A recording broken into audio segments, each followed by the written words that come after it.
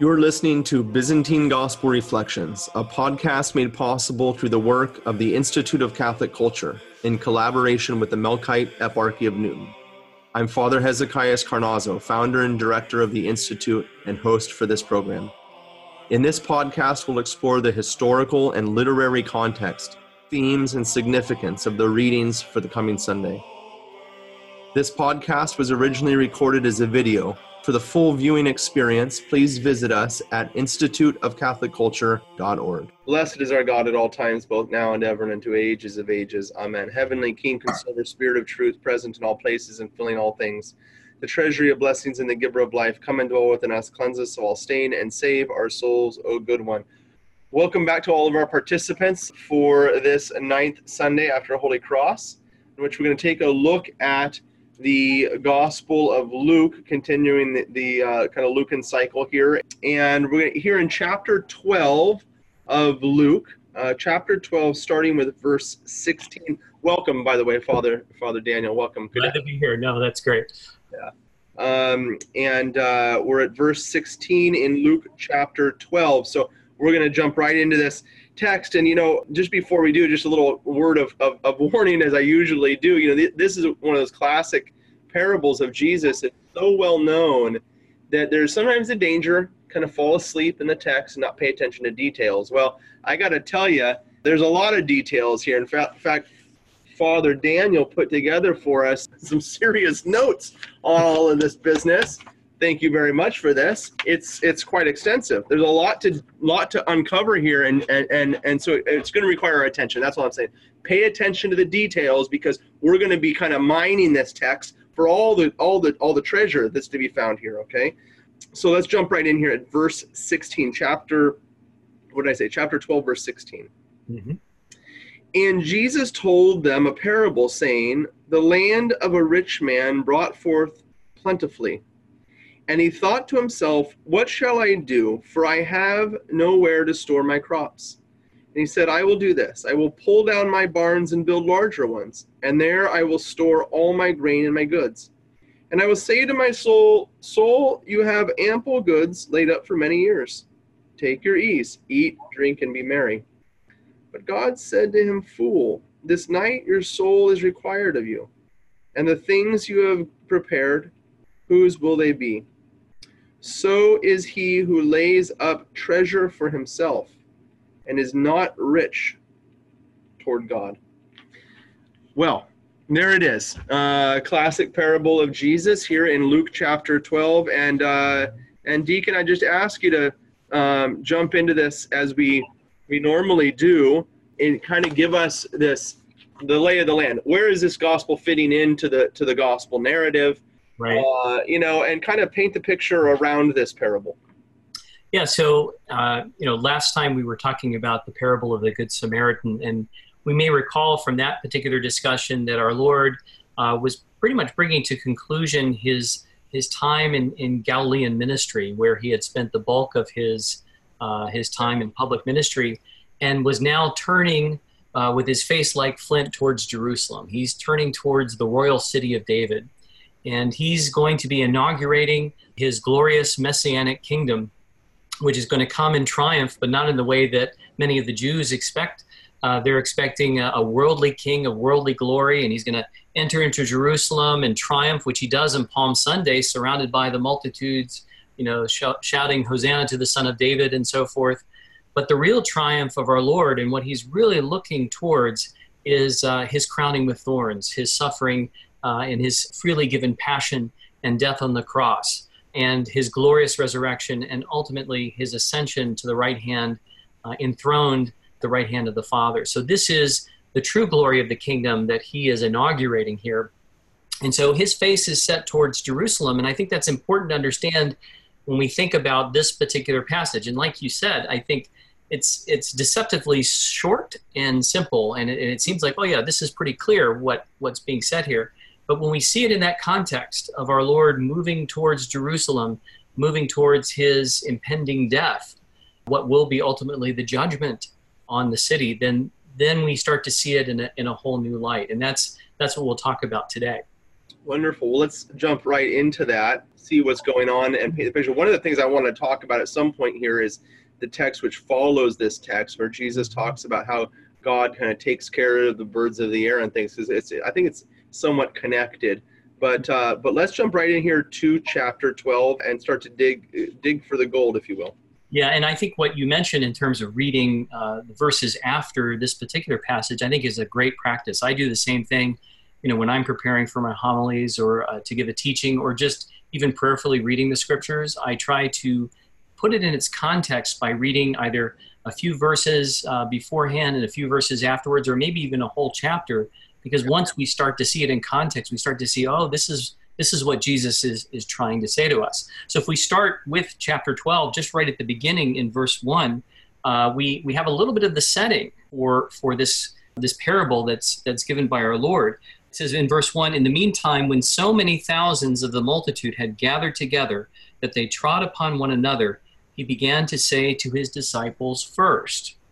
Now, what's interesting about that is that Luke makes reference to the multitude. And when we hear that word multitude, we should put on our both lenses of the Old Testament and the New Testament and be thinking about, oh, we've heard that phrase multitude beforehand, especially in relationship to the Exodus, when we had Old Testament Israel on pilgrimage out of Egypt, out of slavery and bondage in Egypt, on the way to the promised land. They were often times referred to as the multitude. And they weren't always a happy multitude, by the way, as you know, especially with the leadership of Moses and Aaron and Joshua. So there were challenges there. But here we have this multitude, these throngs of people that are gathered around to the tune of many thousands. And this kind of gathering, by the way, would have been very rare in first century Palestine, especially because of the Roman occupation. So just as you start to see crowds sort of gathering, well, if they're gathering by the thousands, the Romans are going to look at that very suspiciously and say, what's going on here? But so apparently we're in a setting where you're not going to see the presence, the roving presence and the monitoring presence of the Roman soldiers as much. And so Jesus is giving a talk, and it was very common at that time, if you have kind of the natural acoustics, maybe of a hillside or whatever, that a person could actually speak and be heard by the multitudes, by the thousands. And so Jesus, in the midst of these throngs of people, he turns to his disciples. So he turns to the 12 basically, and he's going to say something to them. It's kind of like an aside, and you could see this happening if you've ever been on a stage with a lot of people. Someone's going to talk to their intimate entourage before they go out on the stage to actually talk to the larger group. Jesus turns to them and he says, his disciples, "Beware of the leaven of the Pharisees, which is hypocrisy. Nothing is covered up that will not be revealed, or hidden that will not be known. Whatever you have said in the dark shall be heard in the light, and what you have whispered in the private rooms shall be proclaimed upon the housetops." Now, again, thinking about this in context, Jesus turning to his disciples, basically saying, look, things that are done in secret are going to be announced to the throngs, to this multitude that you're seeing kind of clamoring all over each other. So this message that I'm giving now, beware of the leaven of the Pharisees, which is hypocrisy. In other words, let your words be true. And this becomes an important thing to consider, because really the theme of chapter 12 is going to be on the final judgment, the judgment that is coming for all of us, the judgment individually in terms of our particular judgment, the judgment of all the peoples, and in this particular case, the judgment of Jerusalem. And so Jesus is warning them, warning his apostles, and by extension, all those who are successors to the apostles and the bishops, priests, and deacons in the New Testament, that we need to keep in mind that the things that are done in secret will be announced to the throngs. And this idea of being on the rooftop, you have these flat roofs. It was very common in those days that if you were going to have if you were going to get CNN or Fox News, it was going to come from the rooftop. It was going to be just shouting. Out, people were going to come up. That's where they heard all the news of things going on in the city. So that was social media at the time. So what you're describing here there at the beginning of the chapter, I think, is something that's easily missed, and it's easily missed because I think we're used to seeing like these kind of quaint, pious pictures of Jesus in his Birkenstocks with his braided hair, and with his closest friends around him, and they're strolling along the nice Sea of Galilee and everything. The flowers are popping up under their toes. But as a matter of fact, this is like, you, like you said, from the perspective of the Roman Empire, this is a major situation that's brewing. Yes. And as you said about the multitude during the time of the Exodus, it wasn't always a happy crowd. And here you have it right there at the beginning of chapter 12. He starts talking about the Pharisees, because this is these groups of guys are hanging around in the multitude, right? They're in the crowds, and they're not all on board. No, they're not. And this thing's going to intensify the closer they get to Jerusalem. So I didn't mean to interrupt, but I think it's helpful because it paints the picture. Yeah, it does, and I think it's like we saw with the Good Samaritan, the account of the Good Samaritan and the scribe. So you're exactly right. These scribes and Pharisees are sort of seated in throughout the multitude, and you're right. There are some naysayers in the crowd. That was very common. There'd be debate, there'd be argument, there'd be discussion. What is the rabbi saying? And so at this point, Jesus is about to go out and talk to the crowds now. And so I'm not going to read the whole verse, but Jesus then he turns and he says, and beginning in verse 4, he says, "I tell you, my friends, do not fear those who kill the body, and after have no more that they can do. But I warn you, whom to fear? Fear him who, after he has killed, has power to cast into hell. Yes, I tell you, fear him." And then he says, "Are not 5 sparrows sold for 2 pennies? And not one of them is forgotten before God. Why, even the hairs of your head are numbered. Fear not, you are of more value than many sparrows." So again, coming back to this idea, this theme of judgment that is moving through the narrative and our Lord's words, he's giving a discourse, and he's starting to let them know that, look, the reason why we are judged is because God values us so much. If he values the sparrows who, were just sold for a little copper coin, that was the food of the poor. And yet God knows them, and God is aware of them, and he values them. If he values them, how much more should he value us? And so when it comes to the judgment that we are ultimately to face, we're facing a judgment based upon, our great value and the life that we have been given. And so the reflection here really is, how do we evaluate our life, our words, our deeds, and even our possessions in the light of eternity, from a supernatural perspective? This is the great and terrible day that's coming. And this is why Jesus says, fear him who has the power to cast you into hell. Well, who is that? It's not the devil. It's a proper fear of God and applying that supernatural lens to our life. I remember years ago, I attended a conference. So this is going way back in the early 90s, where Father John Hardin, who's now the servant of God, Father John Hardin, great catechist, great teacher. I had read him in college, and I went to go hear him speak. And in the course of his presentation, which was one of the last that he gave before he passed away, he fell asleep in the Lord, as we say, he began by talking about, as I draw closer to eternity. This is what he said. And you could hear a pin drop in the room. As I draw closer to eternity. And he began to share his perspective on drawing closer to God, drawing closer to eternity. And it was a profound moment for me, as a young 20-something, hearing this great theologian, this great speaker, who had this supernatural perspective on his entire life. And it was his life seen from the perspective of eternity.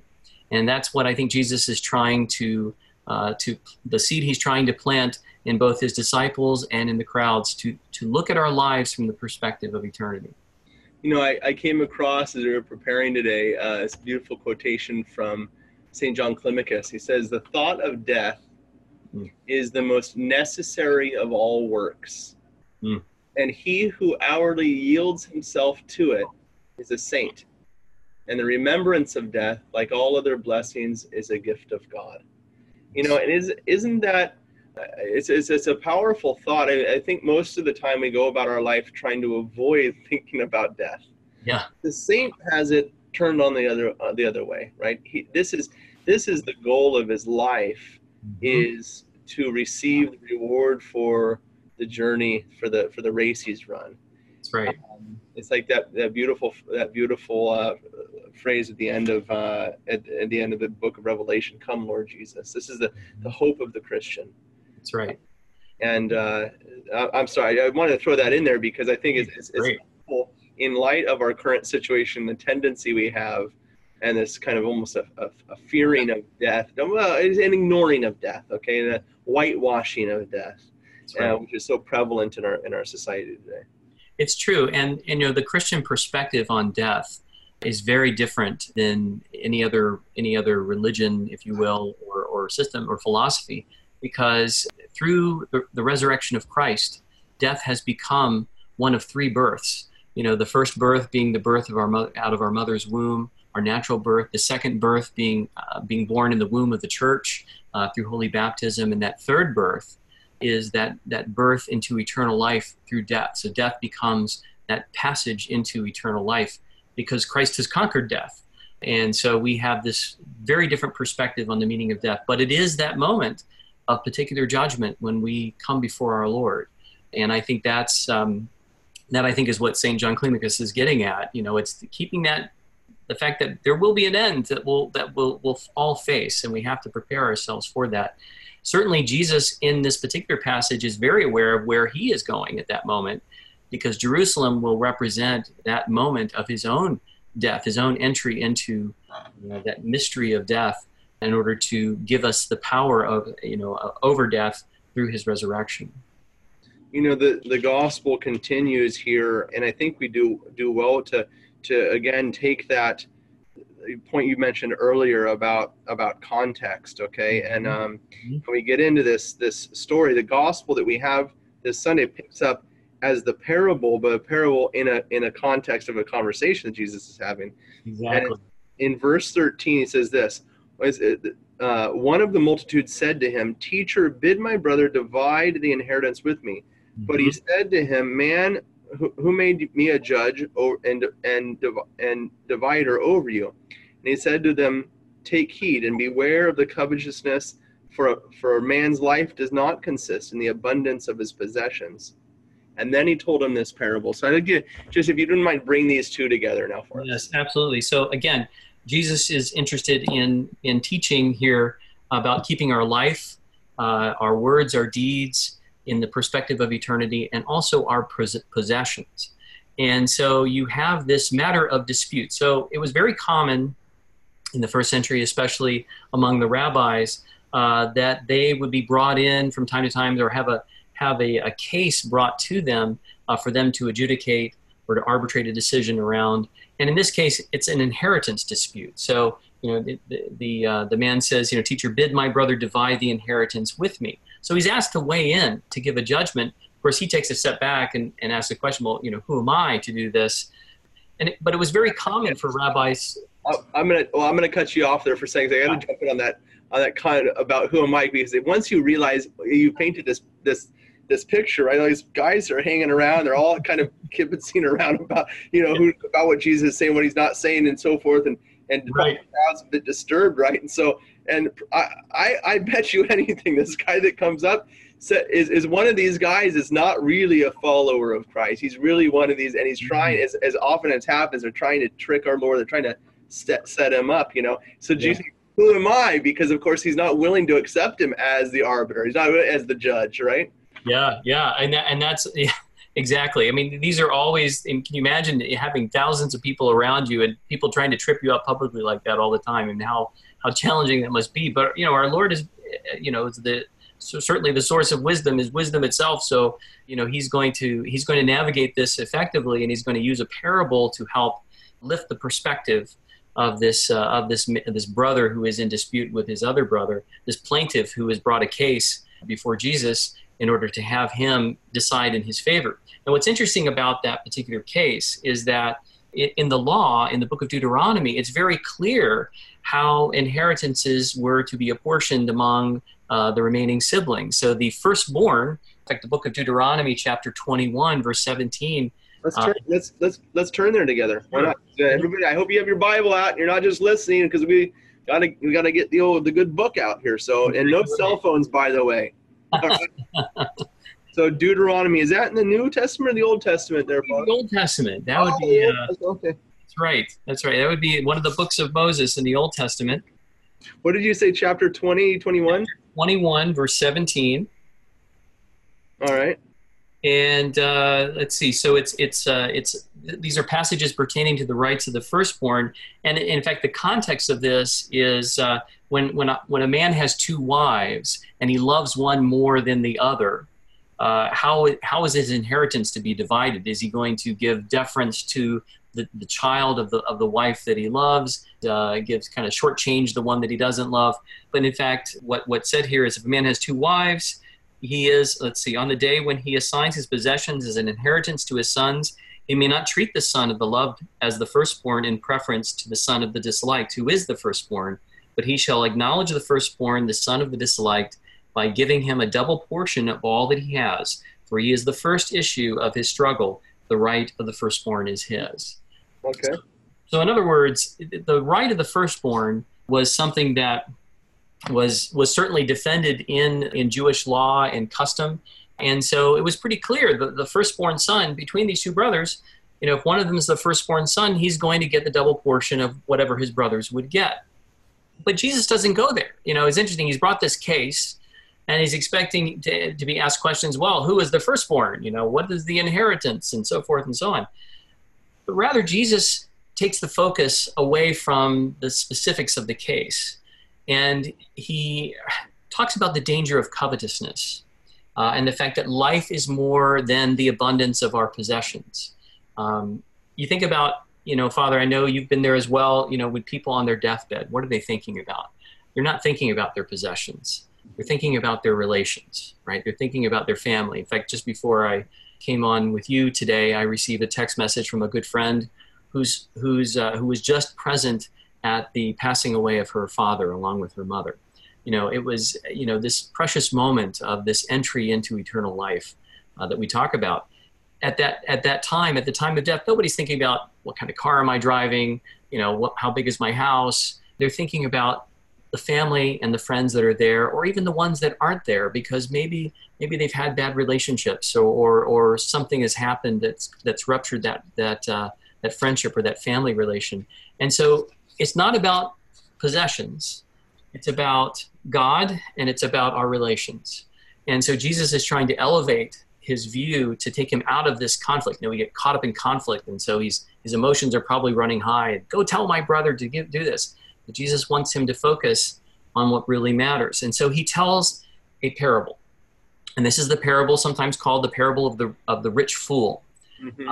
And again, parables, stories taken from day-to-day life, which has a deeper meaning. And, these parables are intended to kind of point us to reflect on the wisdom of God, not necessarily the wisdom of man. And so Jesus, in verse 16 to 21, if we go back to that, I'm not going to read the whole thing again, but he says, the land of a rich man brought forth plentifully, and he thought to himself, what shall I do, for I have nowhere to store my crops?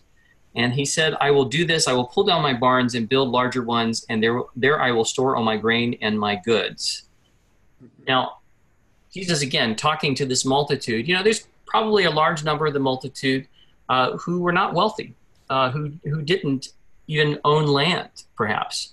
And so they'd look at this figure of the rich fool, and they would be envious of this particular figure, because what did he have? He had land, he had a great harvest, and in fact, he had such a great harvest, he was going to pull down his barn, so he had the wealth to, kind of continue to pull in all of it, and to gather in and to keep all of the possessions that were his. So they would have envied this man, and Jesus knows this, and so he positions this as the main character, and so he's gonna take this, he's gonna enjoy this, and he's going to hold on to through these grain silos. He's going to hold on to all of his possession and the harvest. And then he says, what's interesting, he says, and I will say to my soul, you have ample goods laid up for many years. Take your ease, eat, drink, and be merry. Now this phrase, eat, drink, and be merry, we're familiar with. We probably have used it ourselves from time to time, at a table full of friends. Eat, drink, and be merry. This is kind of a common phrase. But in context, it should call to mind a similar kind of phrasing from the prophet Isaiah. We drew from the prophet Isaiah when we were talking about the Good Samaritan. Well, we can also do that now with the Good Samaritan. So if we take out our Bibles again, and we turn to Isaiah chapter 22, Isaiah chapter 22, he's really writing concerning a warning to the city of Jerusalem about its impending destruction. Because remember, this pertains to the destruction of the city that's going to come, and the judgment of God upon the city. And so it's an important thing to think about when we read this. So if we look at verses 12 to 14, in that day the Lord of hosts called to weeping and mourning, to baldness and putting on sackcloth. And behold, joy and gladness, slaying oxen and killing sheep, eating flesh and drinking wine. Let us eat and drink, for tomorrow we die. The Lord of hosts has revealed himself in my ears. Surely this iniquity will not be forgiven you till you die, says the Lord God of hosts. Mm-hmm. So what is the meaning here, and how does it relate to what Jesus is relating in the parable? Well, of course, in this particular text in Isaiah, there's a coming destruction of the holy city and of the holy temple and all of its priesthood and its people because of their sin. And so Isaiah and the prophets have been speaking and calling the people to repentance. But how are they responding? Let us eat, drink, and be merry, for tomorrow we shall die. They're going to have the fatted calf. They're going to drink the wine. So instead of engaging in penance, instead of engaging in fasting and wearing sackcloth and repentance, doing deeds of repentance, instead they are enjoying the earthly fruits and the idle pleasures of life. And so, in thinking about this allusion, perhaps that Jesus is mentioning with the rich fool, what we're seeing is Jesus talking about the fact, and the fact that Jesus is facing Jerusalem. He's headed towards Jerusalem. There is a judgment that is coming. And that judgment isn't just for the rich fool. That judgment is also going to be upon Jerusalem and its priesthood and its temple complex and all the things about the holy city and the idolatry of those who are going to reject the message of the Messiah, that there is a judgment that is going to come. And it's because we're not doing penance. We're not reading the sign of the times. We're not recognizing that this is the inauguration of the kingdom of the Messiah, who has been longed for and waited for and prophesied about the prophets. And so where we have hoarding of wealth and without concern for the poor and needy, this is where God's judgment is going to come down upon his people. As we get into this gospel this coming Sunday, all of these gospels are given to us during this time are, of course, looking forward to the Feast of the Nativity. Right. And there's this theme in the liturgy of the second coming. And I've been mentioning that for a few weeks now, and it gets more and more intense the closer we get. That the nativity of Christ, which happened 2,000 years ago, is today made present in the church, in the liturgy. The second coming of Christ is today made present in the liturgy. That's right. And with the bringing together of these two things, also the reality of our life is today made present in the liturgy. And all of this kind of question of how we prepared ourselves is brought before us in our liturgical celebration, and to really ask ourselves to stand before the Lord and to ask ourselves the important questions. They're the real questions we should be asking ourselves of what we have invested in. And as I stand before God today, I stand at this kind of almost this turning point. Either I'm going to invest in the things that are real and true and lasting, right, or I'm going to, as this man did, be foolish. And that moment of decision, that moment of death, if you will, that turning point in my life is today. And not necessarily in 5 years or 5 days or 20 years or whatever it is. That's not, it's today. Because what I do today will matter for what I do, how I live today will impact how I live for all eternity. Absolutely. And we hear in the words of the rich fool, he's like, look, don't worry. I've got time, I've got time to tear down my silos, my barns. I'm going to build up new ones. I've got all these plans. Well, we might have that thought one day. Oh, I don't have to worry about this. I'm good. I can repent tomorrow, or I can I can turn away from sin, or I can give of my goods to the poor. I'll do that another day. And yet we have sort of an immediacy of this judgment that comes down on this rich fool. And it's always good to keep in mind, not that that's always top of mind, that we want to do this because we could be judged. We want to do it for the love of God. Right. But I think that proper supernatural perspective, seeing our life now in the view of eternity, helps us to really prioritize. And a lot of what we see today, especially in anticipation of the coming of the Feast of Nativity, it's very materialistic. It's in the now. It's eat, drink, and be merry, and all these celebrations, when in fact, people are surprised that this is a penitential season that we're entering into. Yeah, I was thinking about that as you were talking about how, and regarding the liturgy too, that all of this kind of cosmic thing about death and so forth, the second coming and all this is like it's right before us, okay? Yeah. And this choice we make has everything to do with how we're going to live over the next few weeks, really, because as you say, the church sets before us a path toward encounter with God.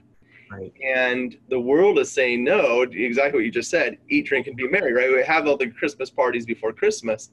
Yeah. I'm sorry to say, it's like having the relationship before marriage, okay? Like, it's just not okay. And so the question is, how am I going to prepare? Not necessarily for the day of my earthly death, or the second coming of Christ. How am I going to prepare for what's right in front of me today? How am I going to live my life, and how am I going to prepare for the Feast of the Nativity? It'll make all the difference in the world, whether Christ is born in our life or whether Santa Claus comes sliding down the chimney. That's seriously, we prepare. You have an expectation of what you want, and you prepare for it. And if we expect to encounter God, then we prepare for it. That's exactly right. And so, in this chapter 12, in looking at our lives, our possessions, our words, and our deeds in the light of judgment, Jesus is really highlighting two common sins: hypocrisy and covetousness, right? These are the things that Jesus is addressing. The fact that this rich fool hoards his wealth and doesn't give to his brothers in need is actually an important part of this teaching. And as we enter into a penitential season, it's a season of fasting, and we're concerned about foods. Of course, the true abstinence is the abstinence from sin, as St. John Chrysostom says. This is what our focus should be. But there's also the deeds of mercy, the spiritual and corporal works of mercy, particularly almsgiving, as part of our act of mercy, and our prayer and acts of repentance. These are the things that really help to reshape our lives according to the image and likeness of God, as part of our preparation to receive Christ, who is the true image of the Father. So this idea of the acts of penance, the asceticism, it has a positive message too, which is that we have been given these possessions in order that we might share them among our brothers and sisters who are in need, and that is definitely very much tied to our season of St. Philip's Fast, or Advent, as it's sometimes called.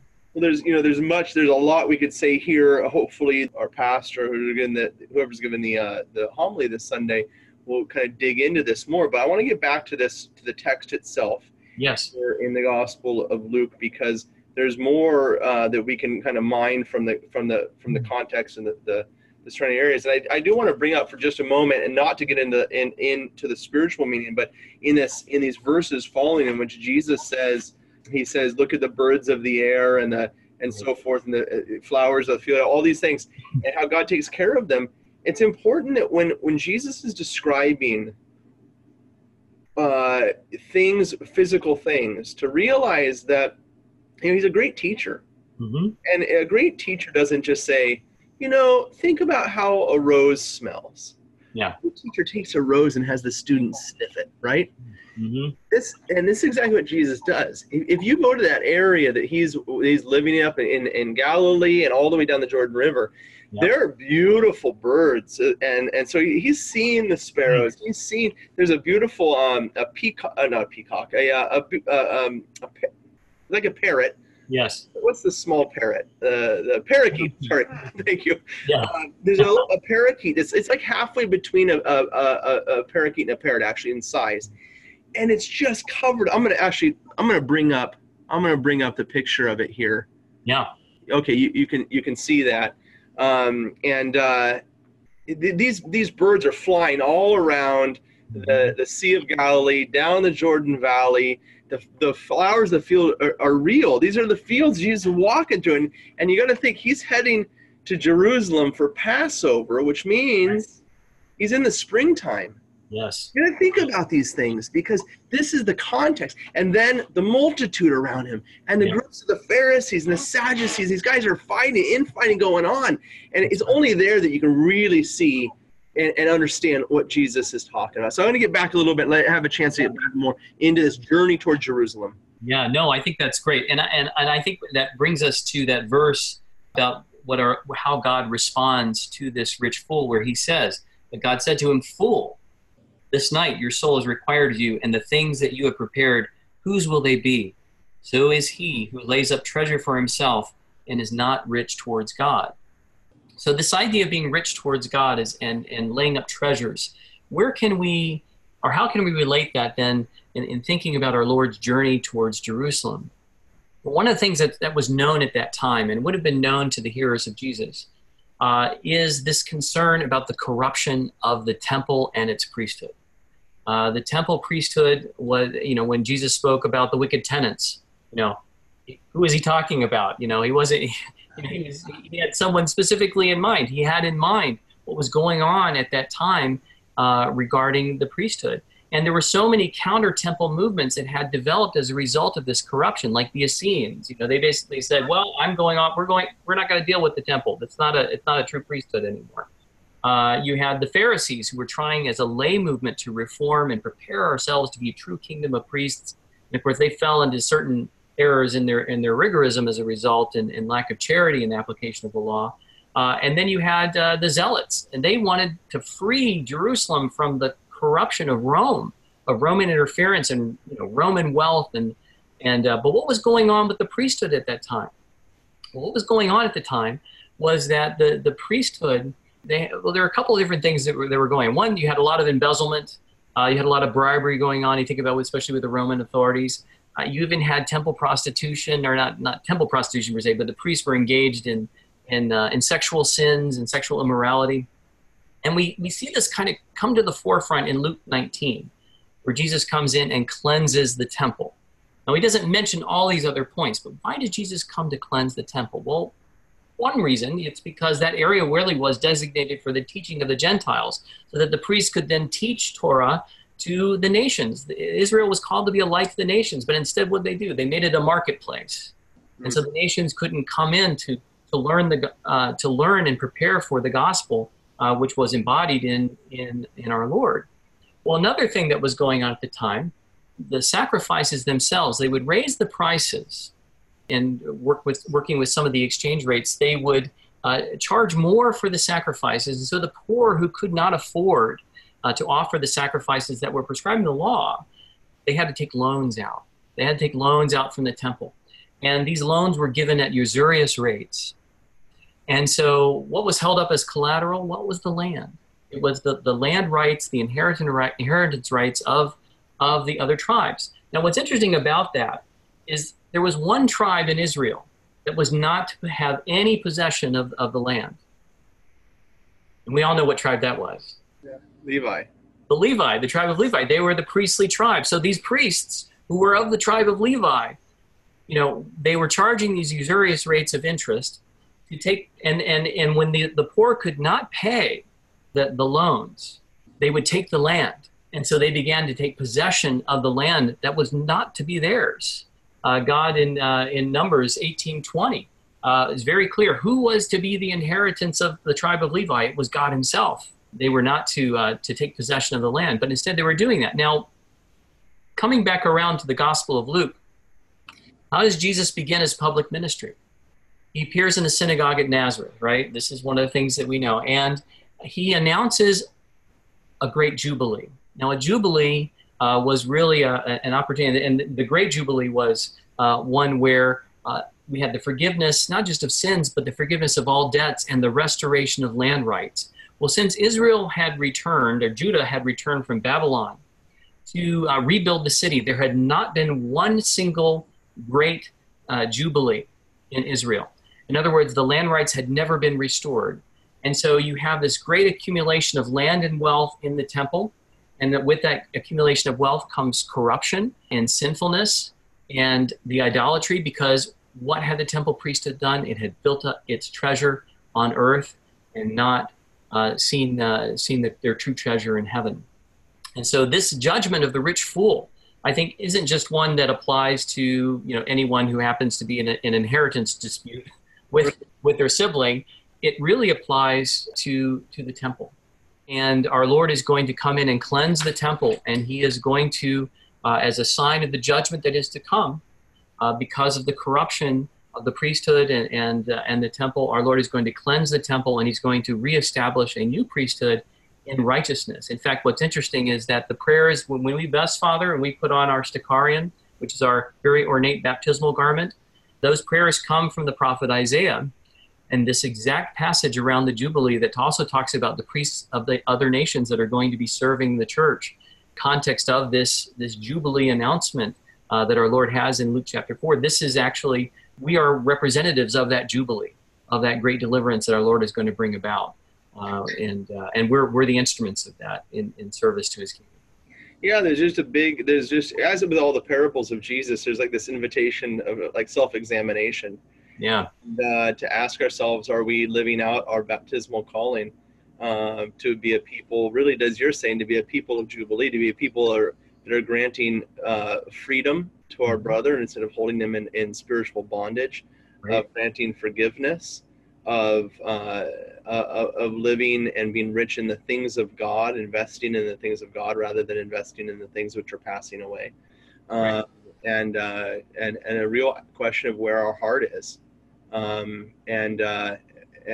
usual, and there's so many kind of practical things for us that we takeaways, important points that we could take away from this gospel. It's important that we just slow down, read it, and then be willing to do what's difficult, which is to kind of put this thing up as a mirror to us. Yes, absolutely. And it really is a mirror. And I think, sometimes we might want to say, well, this parable is really it's a parable for the laity. But in fact, it's a parable for the whole church. It's one that we always need to be thinking about, where are our treasure? Where do we have, are we trying to store up these earthly treasures?